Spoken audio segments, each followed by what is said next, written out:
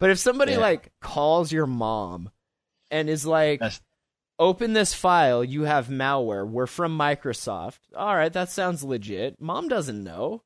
Like, she's opening her purse. She's getting money out. She's going to get this off of here. Please.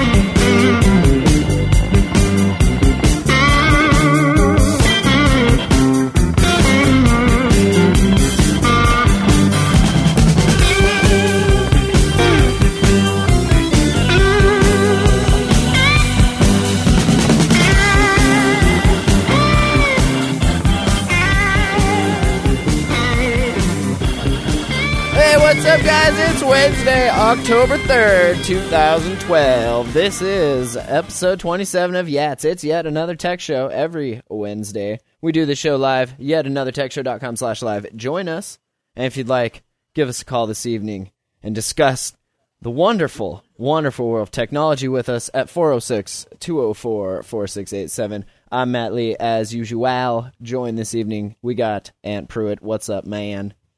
What's going on, gentlemen? And we got Larry Press. How you doing? Howdy, folks. Good to see you. Mike Rothman has the night off tonight. In our top stories this I've been listening to too much On the Media. On the Media does it like. All right. I didn't even know this. This is kind of cool. There was or is currently ongoing a race when humans attain everything. And they're successful, and they just have all this money that's getting taxed year after year. They need to spend it. And what better way to spend it than building spaceships, building rockets, satellites, other cool technology.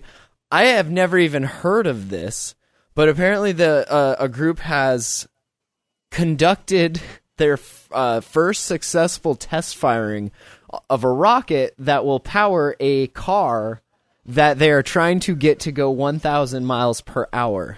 Have you guys seen any about this at all? I have not, but please tell me more. 1,000 miles an hour? Like on a car, right? Wheels, a chassis, hopefully, some a roll cage. And then guys, down at Bonneville Salt Flats, they've been doing land speed records since I was a hot rodder kid. Well, yeah, but 1,000... With rocket cars. 1,000 miles an hour, though? I don't think I've... Yeah. Do they get... I don't know about 1,000, but they're way up in the way over 600-700, even when I was Really? Yeah. Even that high? And I have when I was a kid. On steam engines? What? Sorry. They went to jet engines, and now it's rocket engines, I guess. Jesus. And you know what else they do? They do the same shit on motorcycles. I'd like to be going 500 miles an hour. See, that's what I remember seeing was the motorcyclists doing the high-speed land testing or whatever you want to call it and setting all of those records. And that's pretty sick because all that salt out there and you falling on that. Well, just the fact of being on two wheels and going that fast. Like, even, I don't know, I've taken my mountain bike down some hills and gotten up around 60. And, like, when you're on a motorcycle, 60 is not that fast, but like on a mountain bike, it's crazy. You see, the ground is like right there, it's smoking fast. Yeah, your brakes start smoking. Like it's I don't know, but a car that's pretty awesome. This is a British team. They're behind the project. They ignited this propulsion system inside a hardened aircraft shelter at Newquay, Cornwall Airport. Which was originally designed to protect fighter planes from bomb attacks. So if you're gonna test your bomb/rocket, it's a good place to do that. The unique engine is described as a hybrid, as it runs on a mixture of liquid high-test peroxide oxidizer and solid synthetic rubber fuel, and it uses the V8 from a Formula One race car as the ignition system. So we're going to use this whole engine just as the ignition system. Just to fire it up. Just to get this thing, this rocket. That's so awesome. They said that the data has yet been fully analyzed, but the engine is expected to have developed over 30,000 horsepower. My car pushing about 120. This is 30,000. And that was they did a short 10-second burn. It was designed to produce a total of 80,000 horsepower and 27,500 pounds of thrust in competition trim. Who is man enough or woman enough to drive this thing, man? I don't think there's much driving involved. I think it's a matter of just sitting in there, pressing the button, and holding on. Holding on. Holding on for dear life. All I can think about is those old videos you used to watch back in the day of the rockets attached to like train cars and them going and then just like hit deploying the parachute and running into the blocks. Like that's what I keep thinking of when I see this. I just Googled it and checked on Wikipedia. It's the record from October of 1997, 1,227.986 miles per hour over a mile. That's crazy fast in a car, but cool technology nonetheless. Did you guys also see, neither here nor there, but that Red Bull's doing that space jump thing? And I think they set a date for that, which is kind of cool. This guy's going to jump from this balloon like 20-something miles. Did you guys hear about that at all?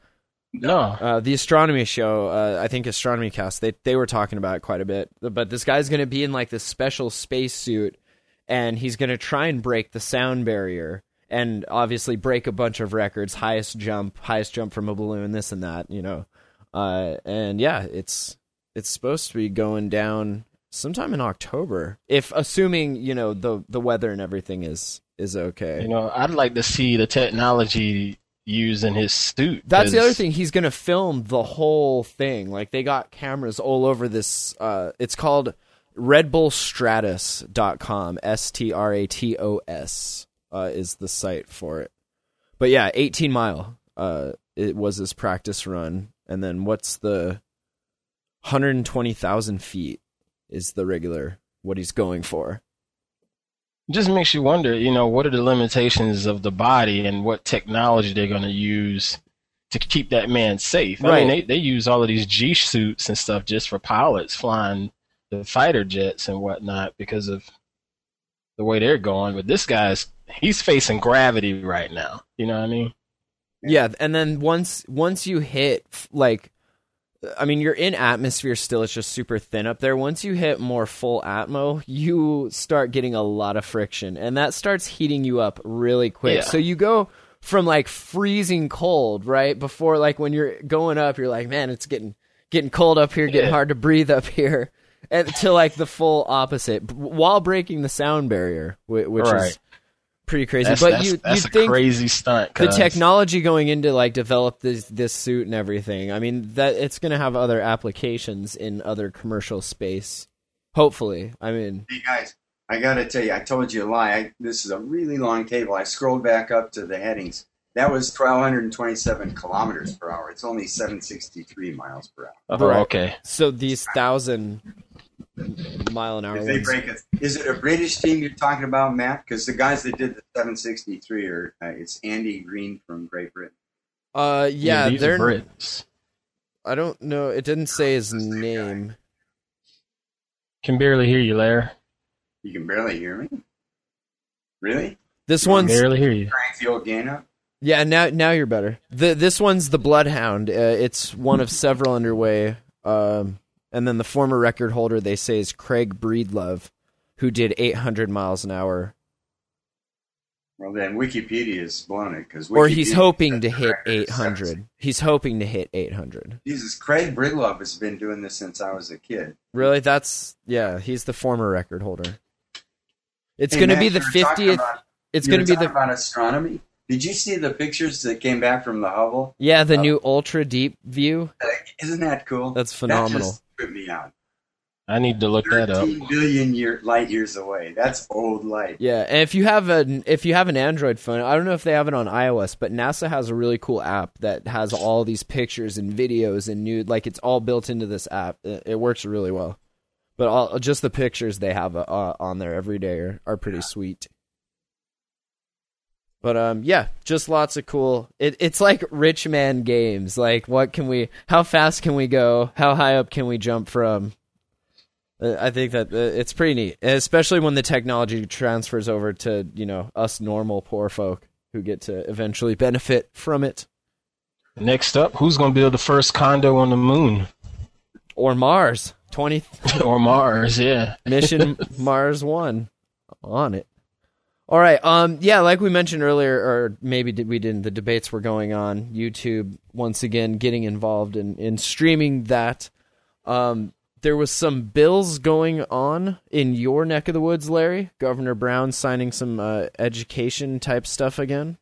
Yeah. What happened was and a buddy of mine who's really led this within the California State University system. They have set up the idea that they're going to form a library. And there's a commission of 9 guys from UC and the junior colleges and the California State University system. And the idea is to get Creative Commons versions of textbooks for the 50 most frequently taken undergraduate classes in the CSU. And they're going to be empowered to acquire these, they'll have some money to acquire them. And it may end up with high-class textbooks for, Creative Commons. So we're almost seeing like you have closed source in software and you have open source. We're almost seeing that in education now. You have your open source textbooks and then you have your closed source textbooks of sorts. There's a lot of public domain, open source teaching material. Everything I teach is Creative Commons open source. I don't use textbooks at all. I use my own stuff. But this is going to be to, I think, try to come up with more, quote, conventional textbooks, hopefully duplicate. A lot of the reason faculty adopt textbooks is because the publishers, they don't just do the books. They package the whole course. They give them syllabus. They give them PowerPoint slides. They give them quiz questions. They make it as easy as possible for the faculty member. And I think if this open source stuff, comes with all those embellishments, and it could go over big and people could adopt it and it could make a big difference. Remains to be seen. I hope it works. Well, Larry, as an educator, I know you said you do your own, but where do you stand with these textbooks that come out and give you all of those tools? Have you found those to be useful for you in the past, or is that no, what that's why I make my own stuff, man. I think it's bogus. Yeah. I think there are too many lazy guys that just take the same book and the same PowerPoints that came with the book and teach the same boring class year after year. But hasn't that always been kind of the model of your normal mainstream education is here's the same lecture year after year, here's the same textbooks year after year? You would think that if it was open source, things could get innovated more quickly, and the content wouldn't become stale so quick because it's always being updated. Is faculty time.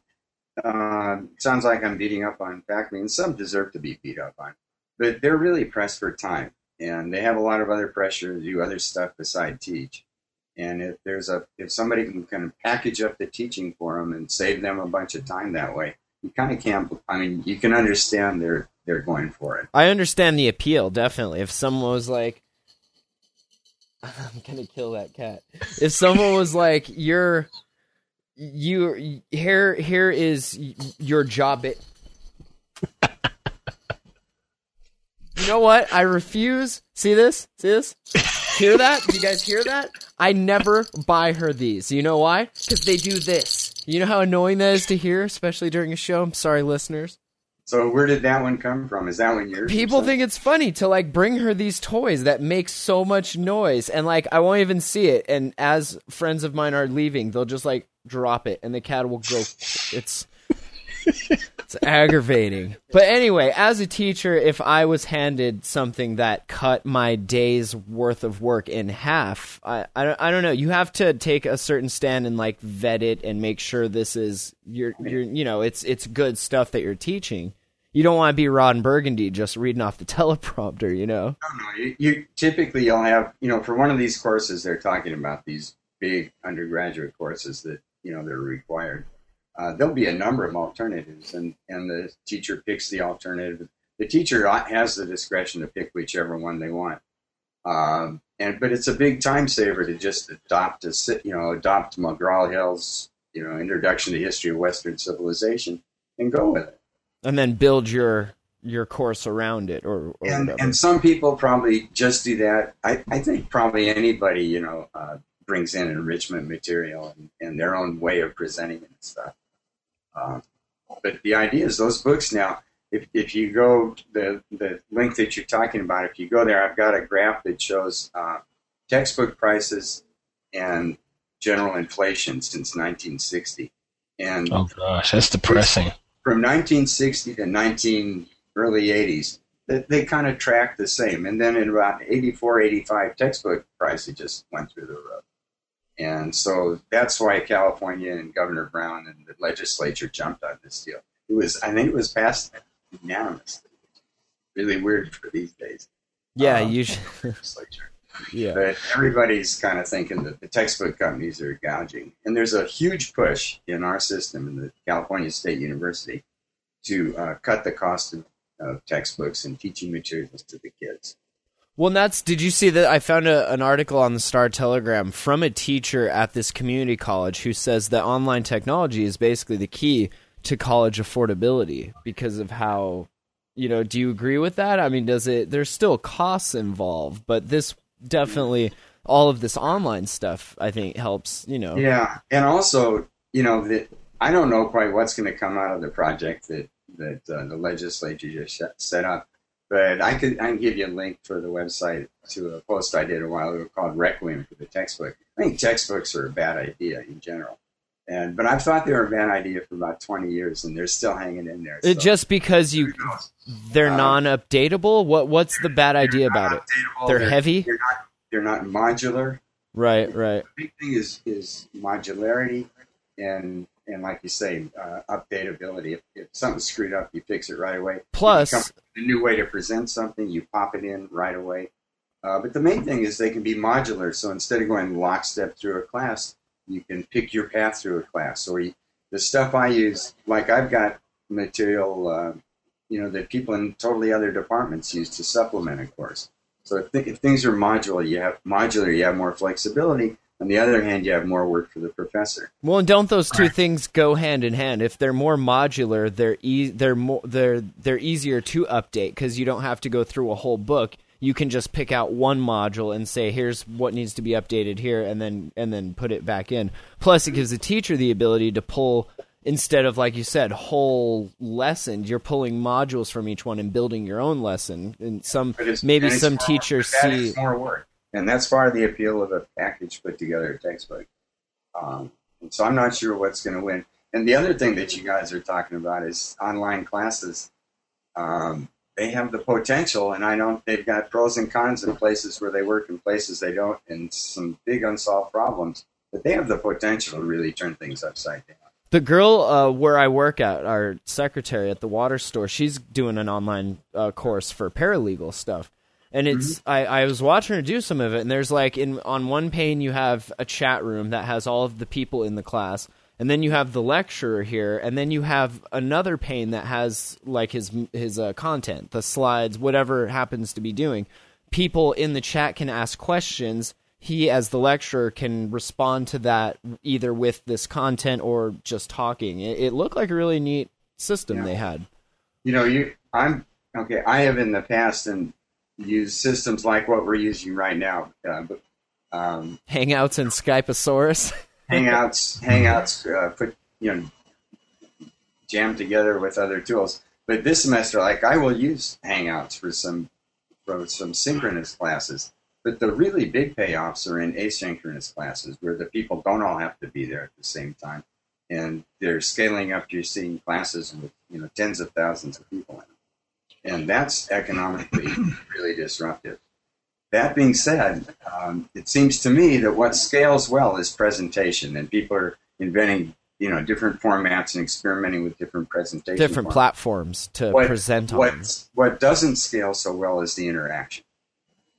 It's easy to present something and have 10,000 people look at it or study from it. But to have 10,000 people interacting in some meaningful way with each other. Well, that's the problem online anyway. Any big article that gets hundreds and hundreds of comments, after a while, it's just pointless. Everything gets gibberish. Yeah, everything gets lost in the noise. It's. But that's not the only way to interact. I've been taking, just really to see how it works. I've been taking a course from Coursera.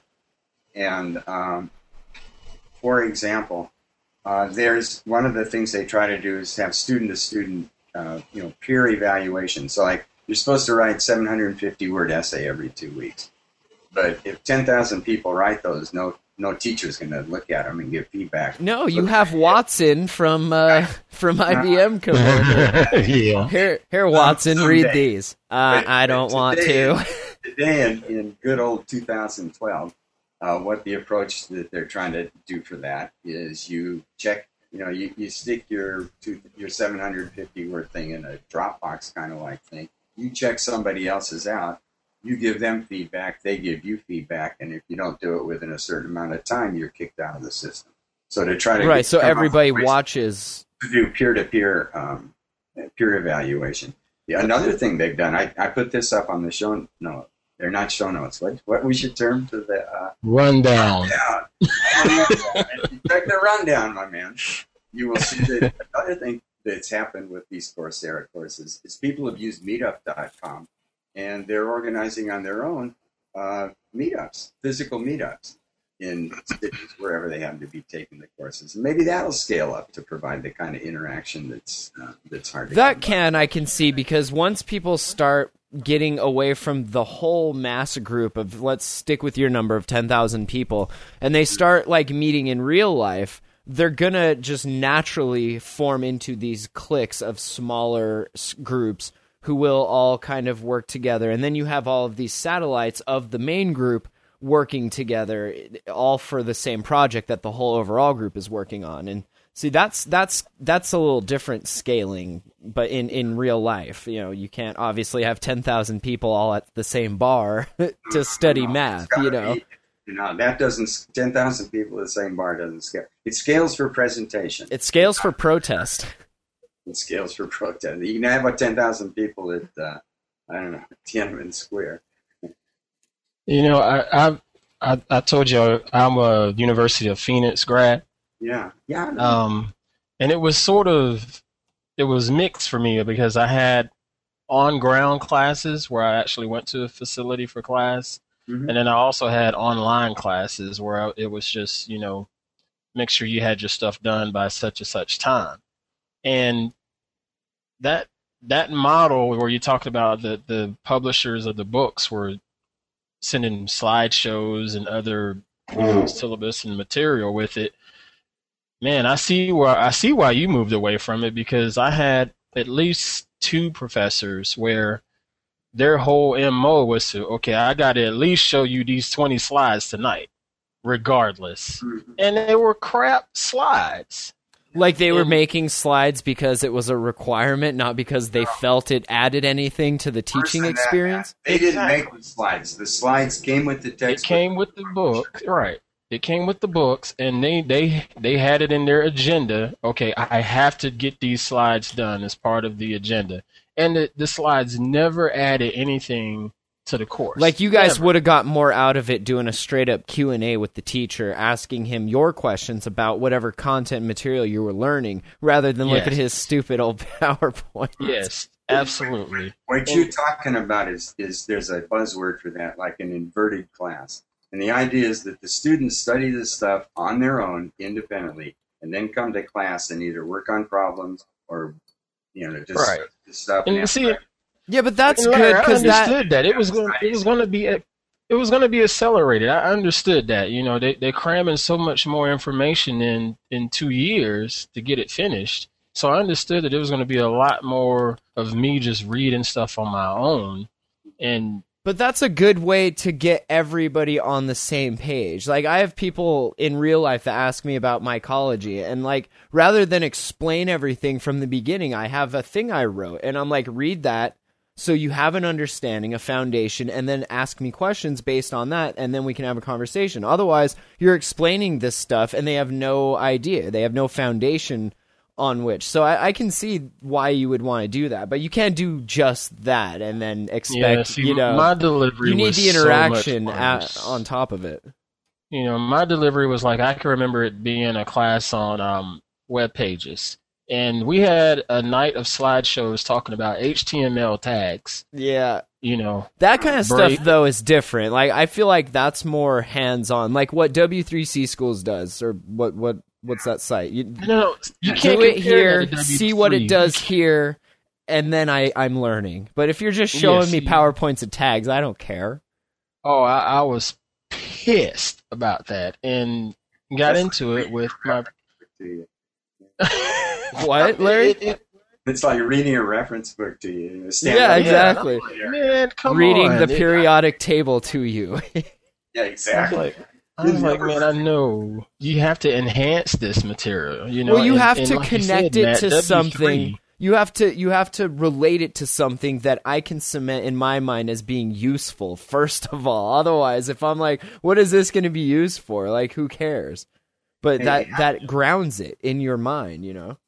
And what if they just said, okay, go study this stuff, and what we're going to do online is not me lecture at all, but you guys submit questions through chat. I don't know how you're communicating, and I'll talk. Or, we'll have this is what do a hangout. Like we can have 10 of the people from the class in the hangout, and everybody else watch the hangout and use chat. Would people have studied this stuff ahead of time? I'm going to answer that with a yes, because I had another class. It was for the Java programming language, and it was all online. I didn't go to the facility until the quote-unquote last day of class, and you studied it on your own. You submitted questions and projects to a forum, and you relied on that for communication. Java just like or you said earlier, or Java or JavaScript?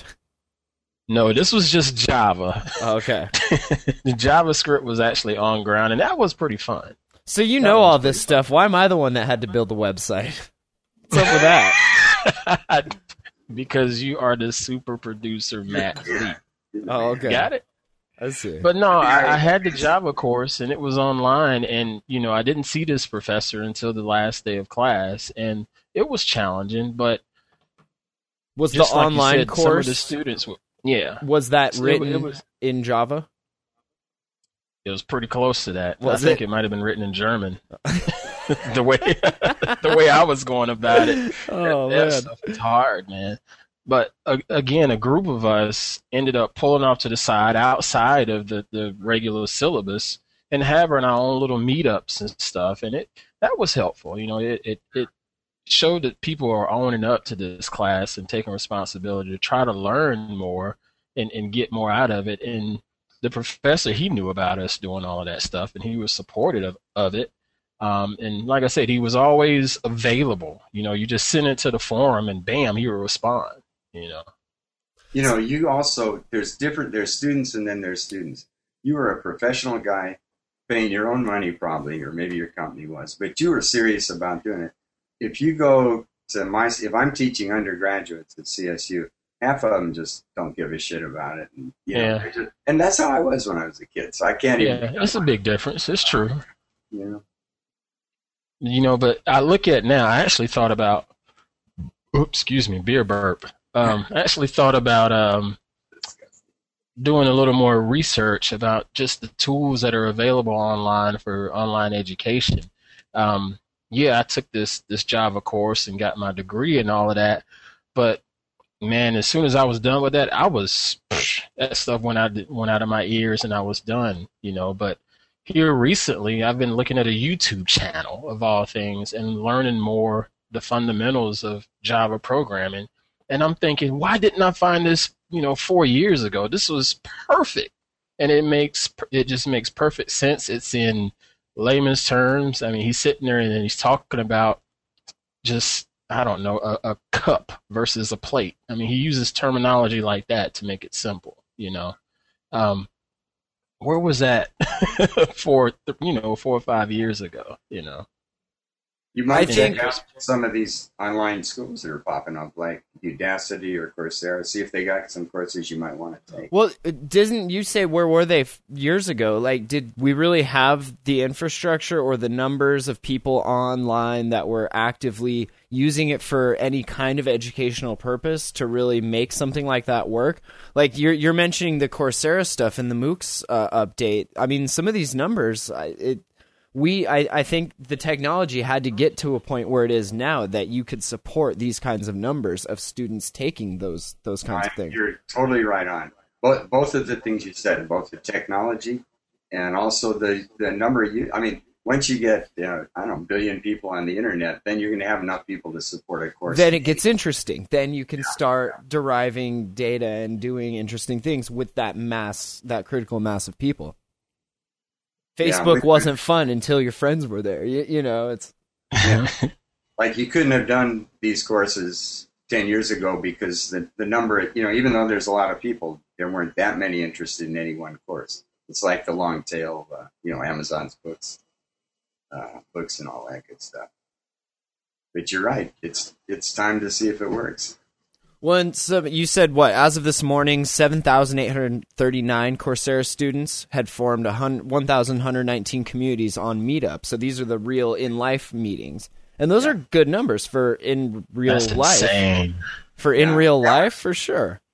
And the thing that was cool... 1,000 cities, 2,824 Udacity students had 478 communities in 453 cities. That's really cool to see. And it's only going to keep growing, That's really neat.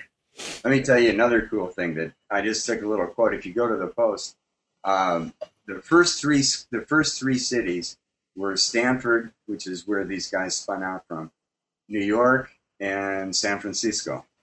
What do you think the next three cities were? Chicago. Well, I'm going to cheat and look at your Post. I'm going to just guess like Chicago. They weren't in the United States, is the point. Alhambra? Huh? What is that you said? Alhambra. Not Alhambra. No, the next one after that was Bangalore in India. Wow. Oh, okay. And after that came Moscow. Okay, so the point I'm trying to say. This is a global thing in the United States. Right now, we're sort of out in front, but we're not going to own it. There's going to be teachers, and there are going to be classes offered as well as students from all over the place. It's a global phenomenon. And you know what the cool thing is? Like, even when I look at learning stuff online, I'm not taking classes or anything, but just reading stuff online, the kids that are taking these classes are probably learning a lot more here than they ever did in school, like in their regular schooling. I agree. Because you're taking the initiative to go out and seek it. It's not like, I got to go to school today. I don't want to go to school today, Mom. It's motivation is a real key thing. Yeah, if what you're learning, if you don't care about it, or if you don't care enough to seek it out, like, these kids are learning a lot of good stuff and they care about it, which is key. If you're just teaching kids stuff they don't care about all day, it's just, they retain enough to take the test, pass it, and that's that. And that's not helpful in any real world application at all. It's just pointless. It's reference material I can Google if I need to. That's what it's become. It's getting yourself certified. That, right, having the paper credentials, paying for the credentials. But that certification, that's a whole big question mark. 10 years from now, maybe taking a bunch of courses from Udacity will count for more than having a degree from Clemson. No. Watch it now. It sure will be a lot cheaper. How are those student loans coming? That's the truth, man. It has the potential. It might be really disruptive. That's what we need, though, right? How long? Yeah. This is one of the few places that I can see short term that we've had technology involved with it, but that still need something disruptive enough to cause massive change. We've seen it in the music industry, we've seen it in the movie industry, we've seen it in all these other industries that technology has come into contact with, and just completely like, that's your business model? Not anymore. Right. Education is one of those almost, and book publishing was maybe one of the earlier ones we saw, but like education is something that this technology has been lingering around, but we haven't seen.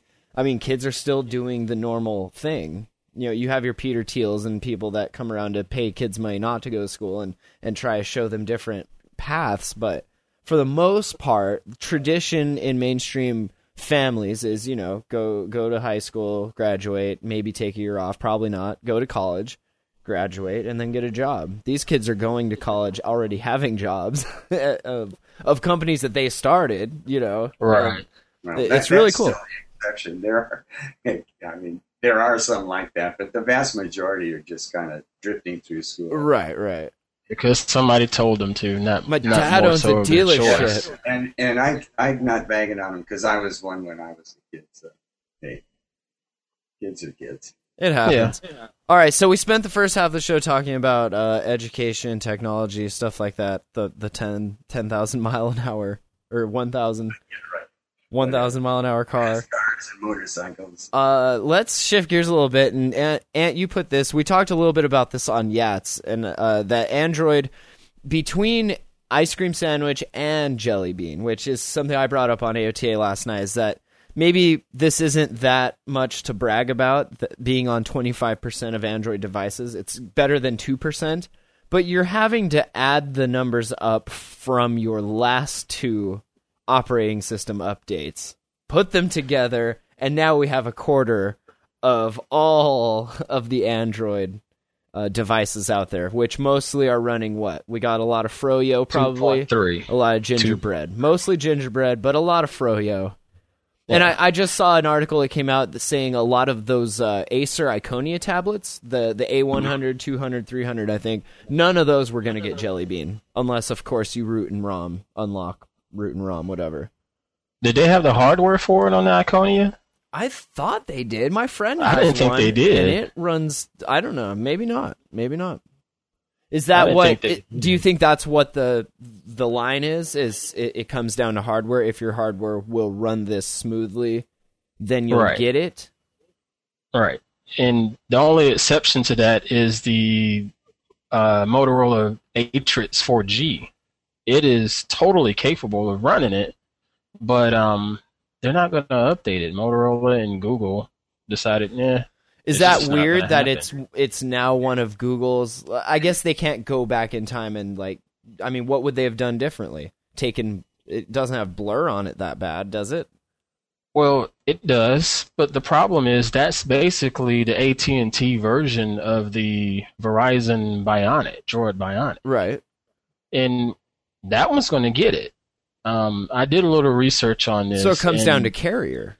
Yeah, exactly. It's a little weird because you got carriers wanting to get these consumers on the latest and greatest handsets and latest and greatest operating system, but yet you have a device fully capable of running the newer operating system and say, just buy the HTC new phone. Well, and if you even need more proof of that, there was another article we mentioned on AOTA last night saying it was this guy giving companies their third quarter report cards as far as Android updates go. And all of the companies that were only producing tablets, they got A's. All the companies that had to deal with carriers, they were like C, D minus, F minus. Like, really?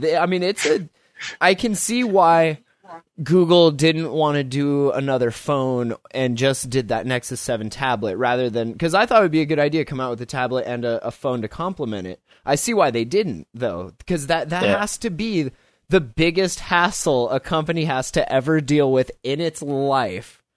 Like, worse than being on Shark Tank. Just kill me. I know that they're combining that 25% number with it being 4.0 versus 4.1. Right. But they're not major. It's not like 4 and 5, though. They're still within, yeah. But if you look back, and I looked at this graph about 3 months ago, back in July or so, that number was way down. It was right around 10%. I can remember us sort of joking about it on one of our episodes here that, wow, we got all of these Android devices and roughly 10% are on the most recent operating system. And the whole caveat with that was, well, not caveat, the whole point of Ice Cream Sandwich was to be the unifying operating system. Well, right? that was to apologize for Honeycomb and say we can't. Honeycomb kind of sucks on tablets, which I don't know. I didn't really mind it, but it was the first tablet OS I ever used, so maybe it was okay. Maybe something else was better. I don't know. But so they needed something, an intermediary in between those two to kind of unify them and say, this one OS is going to work on the phone and the tablet, and it's going to be better than what you had on the tablet, and the phone side of it is going to be better than what you had on the phone. And then Jelly Bean comes out and kind of takes what they did with ICS a step further and kind of puts the polish and the finishing touches on it, adds Google Now, adds butter to it, which makes all of your scrolling and lists much, much smoother. Your home screen's all that stuff. And it's only. I'm interested to see what they're going to improve on next, because other than security stuff, like it's a good OS. Like I feel like this is done. Like I can't think of anything else you would want to do to it. I mean, it works great. So it'll be interesting to see what 5 is or 4.2. Let me ask you guys a question that comes to mind. What's Apple's uptake rate? What percentage of iPhones and iPads are running iOS 6 now? Well, what we know, the OG iPad is done, right? That's not getting anything else. It's a much higher penetration because it's a unified device. It's not something that's skinned by a bunch of different manufacturers. Right. And if you've noticed, the hardware upgrades from device to device are very iterative. They're not that much. Where they're getting their major speed boosts and being on top of these benchmarks we're seeing is how the software is interacting with the hardware. But the hardware's not. Do people upgrade? If you have the latest two... What stops the Android people? It sounds like you guys are saying it's the carriers get in the way. It is. It's the carriers. Well, and the hardware. The carriers want you to buy new phones. And the hardware. Each manufacturer has their own whatever chips. I mean, there's a handful of... The phone is capable of being upgraded, and it's not. I think it is, though. It's definitely capable, but AT&T has all of those new HTCs out there, right? That's what I mean. I hate to be paranoid, but it's all a scheme to get you. Why would you want to upgrade your old device when you can buy one of these brand new ones and extend your contract while you're at it? Whoa, extend my contract, man. Yeah. I know. Doesn't that sound let me charge amazing? You more for a data plan now. Yeah. Oh, you don't need... Upgrade your device, get rid of your unlimited plan, and get a kiss on your way out, because we just effed you. But still, it's much better if you look in the future, in my opinion. 25% right now, but the hardware is definitely going to get better. You're going to see more dual-core chips out there. You're going to see a lot more RAM and quad-core.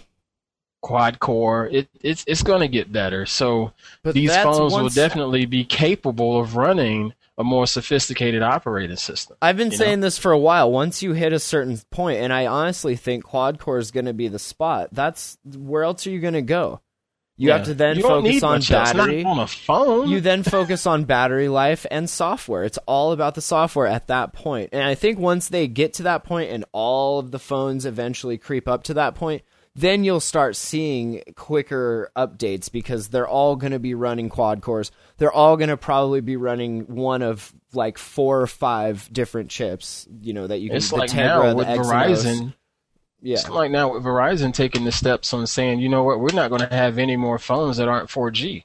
Yeah, exactly. Quad core and LTE. Those are going to be your 2 new baselines eventually. And once everyone gets up to that point, we'll start seeing some real cool, innovative software side stuff, I think. Hopefully. Because, I mean, what else can you do? You put another camera on it. I mean, what else would you put it? I cannot fathom, and maybe I'm not a visionary like some people, but I can't think of what else I want. I want this to do. You can't do much else to it. Little zombie girl. Like, what else does he want to do? You can get to the point where you can maybe do more processing on the device, like in speech recognition. Right, but that's all software. That's all tuning your software. But you may need more hardware to really do it. I mean, maybe you want to have... I can see where you wouldn't maybe want more cameras or bigger screen, but you might want more RAM and faster processing. Instead of having... You already have your dedicated graphics processor. Pretty soon we'll have a dedicated speech processor and a dedicated... We'll start doing stuff like that, maybe. But those are... hardware change, yeah. I can see that. For the apps that people are using today, it seems like you guys are saying that the hardware is mature. Right. So what if they come up with a way to, you have your chips that are dedicated for stuff. They just have a chip that's an open, it's your app chip, and whatever app wants to take advantage of that. Just like an open processor dedicated for whatever app wants to use it at that time. Like you could do stuff like that and get kind of interesting in what that allows the apps to do and how fast they can do it. It reminds me of the old days when a floating point arithmetic on the Intel processors was a coprocessor. Right. Yeah, that's right. Old school. Thanks to Mr. Wozniak figuring out how to do that. No, shit, he wasn't doing Intel stuff. No, but I remember his first machine, well, not first, but the Apple II, that was the biggest selling point on it was the floating point, wasn't it? Beats me. I think it For me, was. the floating point, the selling point of that machine was captured in the ads. Like in those days, you'd see ads in computer magazines, and they'd be pictures of boards and chips and shit like that. Yeah. Apple ads, you'd have these real clean-cut Mitt Romney-looking people sitting at their kitchen table, smiling at their Apple II. Oh, yeah. You know, there's a whole The nuclear family. smiling at their Apple II, which they kept their recipes on, right? Right. I remember those ads. Well, I don't remember those ads, but I've seen those ads. I remember watching those ads with my friends on YouTube. Yeah. Over a Nexus Q. Yeah, right. All right. Well, while we're talking about Apple stuff, what do you think of the iPad Mini? Somebody on Tech Fortune CNN here says that some invitations are going to be mailed out October 10th, and the rumor is that it's going to be for the iPad Mini. Do we need a smaller iPad? Is this to compete with the Nexus 7? I mean, what's the deal here? I think it's going to compete with those folks because they know the whole ebook reading experience. The people with those Kindle Fires and the smaller tablets, they all talk about consuming the media on it, and most of the time it's magazines and books because it's just handy. Granted, a bigger 10-inch screen is nicer to look at, but it's really easy for a lady to pop that Kindle in her purse while she's doing her shopping and sit down at the mall and take a break and look at Us Weekly or whatever the heck shopping women look at. You know what I mean? Have you been using your rooted Kindle much? Yes, I do. Well, my kids use it more now since I have the Nexus, but I'm trying to get more into reading, and I got to tell you, it is nice being able to pick up Larry Niven's Inferno and read it on that device. It just feels right. It's awesome having a ton of different stuff on one thing, but it doesn't compare to flipping pages on a book. I don't know. I can't do it. And maybe it's because I don't have an e-ink thing. And that's if they want to get readers, you almost have to be e-ink to be solely a reader. And you can only be a good reader if that's one of the few things you do, because people are too ADD to have a device that does more than what one thing that they're trying to focus on. Because I'm going to check my mail and then play Angry Birds, and then I'm not even reading this book anymore. Like that's. Yeah, don't get me wrong. You gotta have a book. It is tempting to jump on and play Dead Trigger. Right? It is very, right? It is very Flow tempting. free. I'm my rolling app pick last night, dude. Flow. Oh my god. And Bad Piggies came out, by the way, which is awesome. Piggies. I got what's his name hooked on that, Robert. I think that's awesome. That game is great. But yeah, like if I'm gonna read a book, and then as soon as your eye sees the colorful icon that says Dead Trigger on it, like it's over. You have to. You're helpless. You don't have that problem on a stock Kindle, though. Exactly, because what else does it do? Oh, I'm going to calculate my finances on this calculator. Have either of you guys seen the new Kindles with the high contrast displays? I haven't, but that might be. The new paper ones? Ventured out to a store yet. Or the new Fires? No, the new actual e-ink. I forget what they call it, but it's the white. Much more black on white than kind of. It's supposed to be whiter, yeah. White paper, is that what they call it? Paper, yeah, I think so. Yeah. I haven't been out to look at one yet at the local Best Buy or whatever retailers I go to fondle their devices, but I haven't done that yet. From there, all I did was pay a little attention to the press releases and the hype around it. That to me sounded more desirable than the Kindle Fire. For a reader, yeah, that sounds better to me as a tablet, but as a that seemed like a more kind of a cooler step up. Like I've got the old Kindle and I don't use it much, but it's not that good high contrast. That would make a difference, I think. Yeah. It depends on your eyes. Yeah. Mine are crappy. So iPad Mini. You guys will see. Who cares? Who cares? iPad Mini. Okay. I'm looking forward to it because you're gonna get one. I want to check that guy out. Yeah, I'd like to see how it compares. You know what I was thinking? I wish I had an iPad, but smaller. I don't know. I don't see I don't see it, but I'm sure it'll be cheaper, which will be a plus for everyone else. And can you see Kindles in stores and stuff like that, or do you have to just buy them from Amazon? Walmart used to have the regular Kindle. Okay. How about Best Buy? I'm sure Best Buy did if Walmart just down the street had it. If I could see one, I might buy it. But, yeah, I know Walmart had them before, and Best Buy, when I've gone in there, they've had a ton of different tablets and e-readers, but I sort of steered away from e-readers because, like I said, brother don't read a lot of books, That will change, though. I'm trying. Do you listen to a lot of, like, what you just don't... You spend too much time on sports. See, all the time you waste on sports, I'm reading and doing No, not necessarily. My time is spent on sports, Twit Network, it's damn Sarcastaball. Nature Channel, Google TV. That's where my time is spent. Okay, yeah. I can see that. I found this guy called Captain Disillusion on YouTube, where he has this YouTube channel where each episode he picks a video and he totally debunks it and is like, that's fake, it's BS, and this is how it's done. And he's like, really, like, you can tell he has a background in video processing and like really, I don't know, some of the stuff he was explaining, like, I edit video, but not like, that's like movie stuff. I mean, he was explaining how to.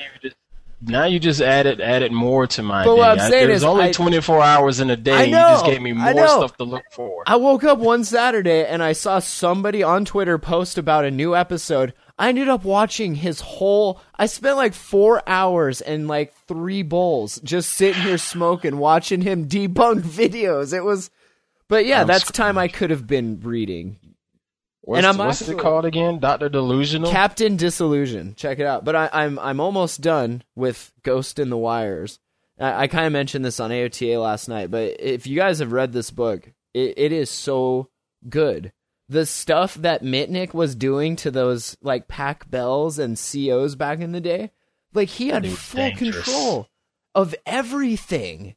That dude was dangerous, man. That dude is crazy. Like, I want to interview him and ask him questions. Like that, I don't know, that boxing stuff and that freaking stuff back in the day, and man, getting Novell and Sun and just that's pretty impressive. I didn't realize, I guess, the scope of what he had done because I just read articles and I saw that Hackers 2 movie. That was like just a slice of this book of his capers. And I guess before we wrap this up, talking about that stuff, you guys have seen scareware on PCs. You know what that is? No. Okay, so you go to a website. You know what it is? And I'm sure you've seen it in IT. But basically, you go to a website. It pops up a realistic-looking window that says, click here to scan your computer for virus. Somebody clicks it, or maybe you don't. And it says, it found virus, pay us $39.95 and we'll clean it. What the real good ones do is actually put a virus on there, then say we'll remove it if you pay us. But anyway, the news is that the FTC has actually cracked down on this kind of stuff, and they're gonna start going after these people, which is interesting. I see this, 2-3 times a week. And it can be someone that's they're actually trying to do their job. They're trying to do some research. This is more than the one, like the ones I was talking about was just automated. You give it your credit card and it wipes whatever off. This one that the FTC is going after, they had telemarketers who were actually like calling people up, then directed them to a utility log on their computer that displays warnings and errors as part of its normal operations. Any time of the day, any computer, you look in this log and there will be stuff in there. And so they say that they will offer to eliminate this for a fee. So you pay me and I'll make everything all better in your mind. Yeah. It's all in your mind. Telemarketers, really? Yeah. Have you ever gotten a Gosh, call man. like that? I've never gotten a call like that. I've seen the emails and that kind of stuff, but No, I've never gotten a call. All I've ever experienced is the pop-ups on the screens. Right. Hey, you may have been infected. and some of that stuff is kind of a pain to get out if you don't know how to maneuver your way through registry entries and stuff like that. Like it's got its little hooks in a few things, but for the most part, if you know what you're doing, you can get rid of it. But if somebody like calls your mom and is like, open this file, you have malware, we're from Microsoft. All right, that sounds legit. Mom doesn't know. Like, she's opening her purse. She's getting money out. She's going to get this off of here. So, the FTC, I guess it was Wednesday, they filed charges in the Southern District Court of New York to stop the scams. A judge then ordered 6 of the scammers to halt operations and froze $180,000 in assets. So you know it's working. Cow. 30 Holy cow. Say $30 a pop. $180,000? Like, that's all of our moms. All of our moms got taken just now. Gentlemen, I think I might need to find a new career path if I can get past the FTC. Right? Telemarketing scams. That's where it's Good at. grief. You know, the thing that strikes me about this is, okay, if you're a poor, dumb person, I can see you have no alternatives. Maybe you turn to a life of crime. But if a guy that's smart enough to put this deal together, why didn't he just get a damn job? I mean, You think if you spent half of that... Is it really worth going all that? What do you tell yourself when you look in the mirror?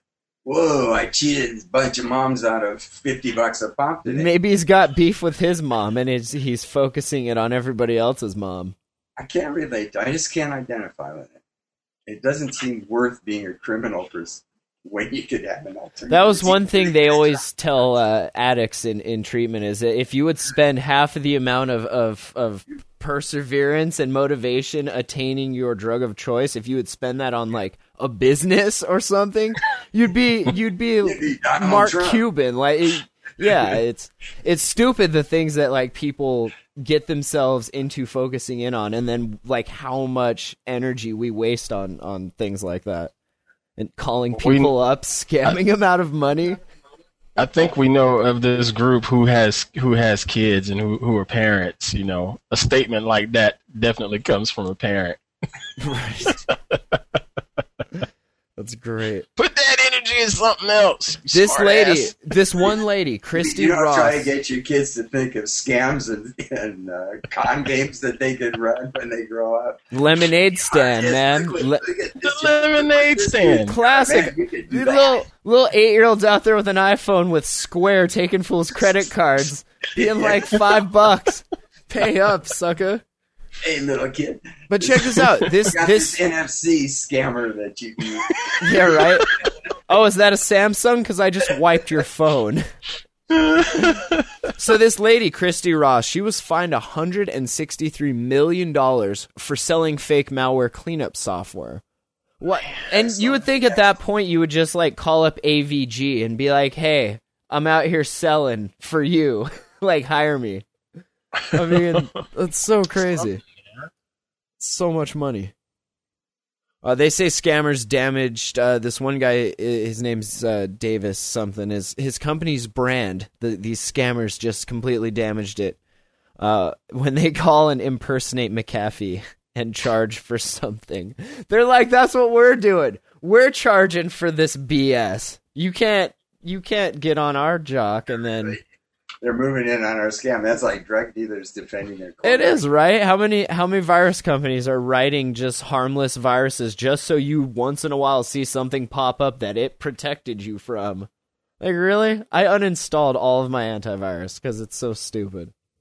I just use, I don't remember the name of it. I just browse smart. Just don't quit clicking on stuff. Oh, yeah, that for sure. Browse smart. Come on. So yeah, that's... If you see something that looks like Punch the Monkey but says your computer's infected, just Alt F4. Alt F4. Easy as that. F4. And if that doesn't work, Control Alt Delete. that usually will. Control Q. So, all right. Well, was there anything else? Did you guys see this? I guess before we, this is really interesting. These guys set up this like 300,000 Android phone network kind of to like in this like virtual town of sorts, so that they can kind of simulate like different attack vectors and how network of this size reacts as a whole, I guess, and individually to these different attacks and everything. It's kind of interesting. The system's called Megadroid. The idea is that they have these simulators that in the past they've been developed by engineers of large data networks. They've not been really accessible to small groups of designers who are working on like a new type of distributed application or something like that. They say to date, wireless smartphone networks have not suffered malicious software infections at the same rate as standard wired network, which is now plagued by a vast array of malware. Many computer security specialists believe this will soon change as personal computing goes mobile. So the more of us go mobile, it's going to be good to know how your network's going to react before you go to turn on your phone and it's gone one day. But it's pretty interesting. 300,000 droids. Where did they get all of those devices, man? I think they're virtual. Holy cow. They said that simulating a wireless network is much more complex of an undertaking than simulating a standard desktop-based network. Yeah, I'd like to get into that a little more. Yeah, the first thing that came to my mind though was a Virginia Tech that took all of the Apple chips. Was it the Power?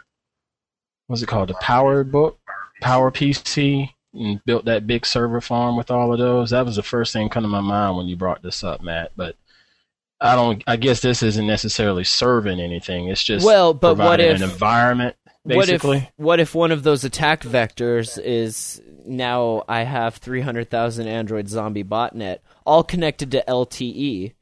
Let's say. Oh my gosh! What do you do with that bandwidth? Well, let's say dual core, quad core processors. That in itself seems like you could do some damage. But who knows? No, how would the network as a whole react to that? What can you put into place to prevent that from happening? Like there's a lot of interesting things that you can find out when you simulate this kind of stuff. Right, intrusion detection can only do so much as we know it right now. Exactly, and it's new. I mean, it's new. Have we ever had before in time like these devices that are constantly connected to pretty decent sized pipes with GPS, with accelerometer? I mean, there's a lot of stuff here that we don't really fully grasp, I think. It's going to be interesting to see as all the smart tinkerers get to tinkering more. Like, hey, check this out. Whoa. It's really cool. They say, like, in a desktop PC network, the biggest problem you have is someone kicking a cord out. But in contrast, wireless networks are composed of shifting herds of tens of thousands of smartphone users. The simulation is made even more complex by the fact that each phone contains multiple radios and sensors. So, yeah, pretty interesting. I'll put a link to it in the show notes. It's like a big story, but you can check it out. It's pretty cool. Pretty cool what we're doing with this stuff. And that's true. Pretty cool, but also a little unnerving, the stuff that they can find. Right. And, what are the carriers looking at on this? Well, you're Verizon. Like, how do you build something that handles people who are constantly in motion, handing trade-offs and keeping a solid connection throughout? Like, that problem there, just like that signal switching stuff, that's really interesting how you can keep it the doing handshake. That. Yeah. Like that's really cool. Just driving down the road and watching it hop from tower to tower and maintain this connection, and then scaling that out to like 1 million users and getting it all. Like, I don't know. I used to work in these COs at the beginning of all this wireless stuff, and like the equipment is massive, like racks and it's really neat. So there you have it. Is that a show? Is that episode 27? Did we do it? I think we did. In the books, baby. All right. Well, thanks for watching live. You can watch the Hangout if you don't like just listening to disembodied voices on audio. We have the podcast version, but of course, the unedited YouTube Hangout rerun always goes up right after the show. If you don't want to wait for Ant to write show notes and me to edit this thing, you can just listen to that. But we prefer that you're subscribed to the show in iTunes and write us a review and leave a message at 406-204-4687. Ant and Larry, it's always a pleasure. And we'll have Mike back next week, Wednesday, yet another techshow.com. That's the site. And we all have our own little networks that we roll in that you can say hi. So say hi. And we'll catch you guys. Bye-bye. Appreciate it. See you.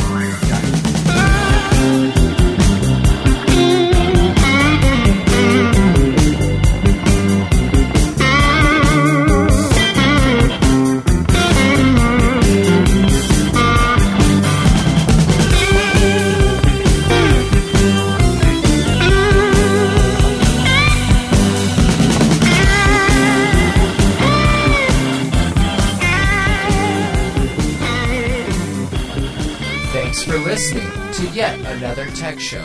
Check us out online at yetanothertechshow.com.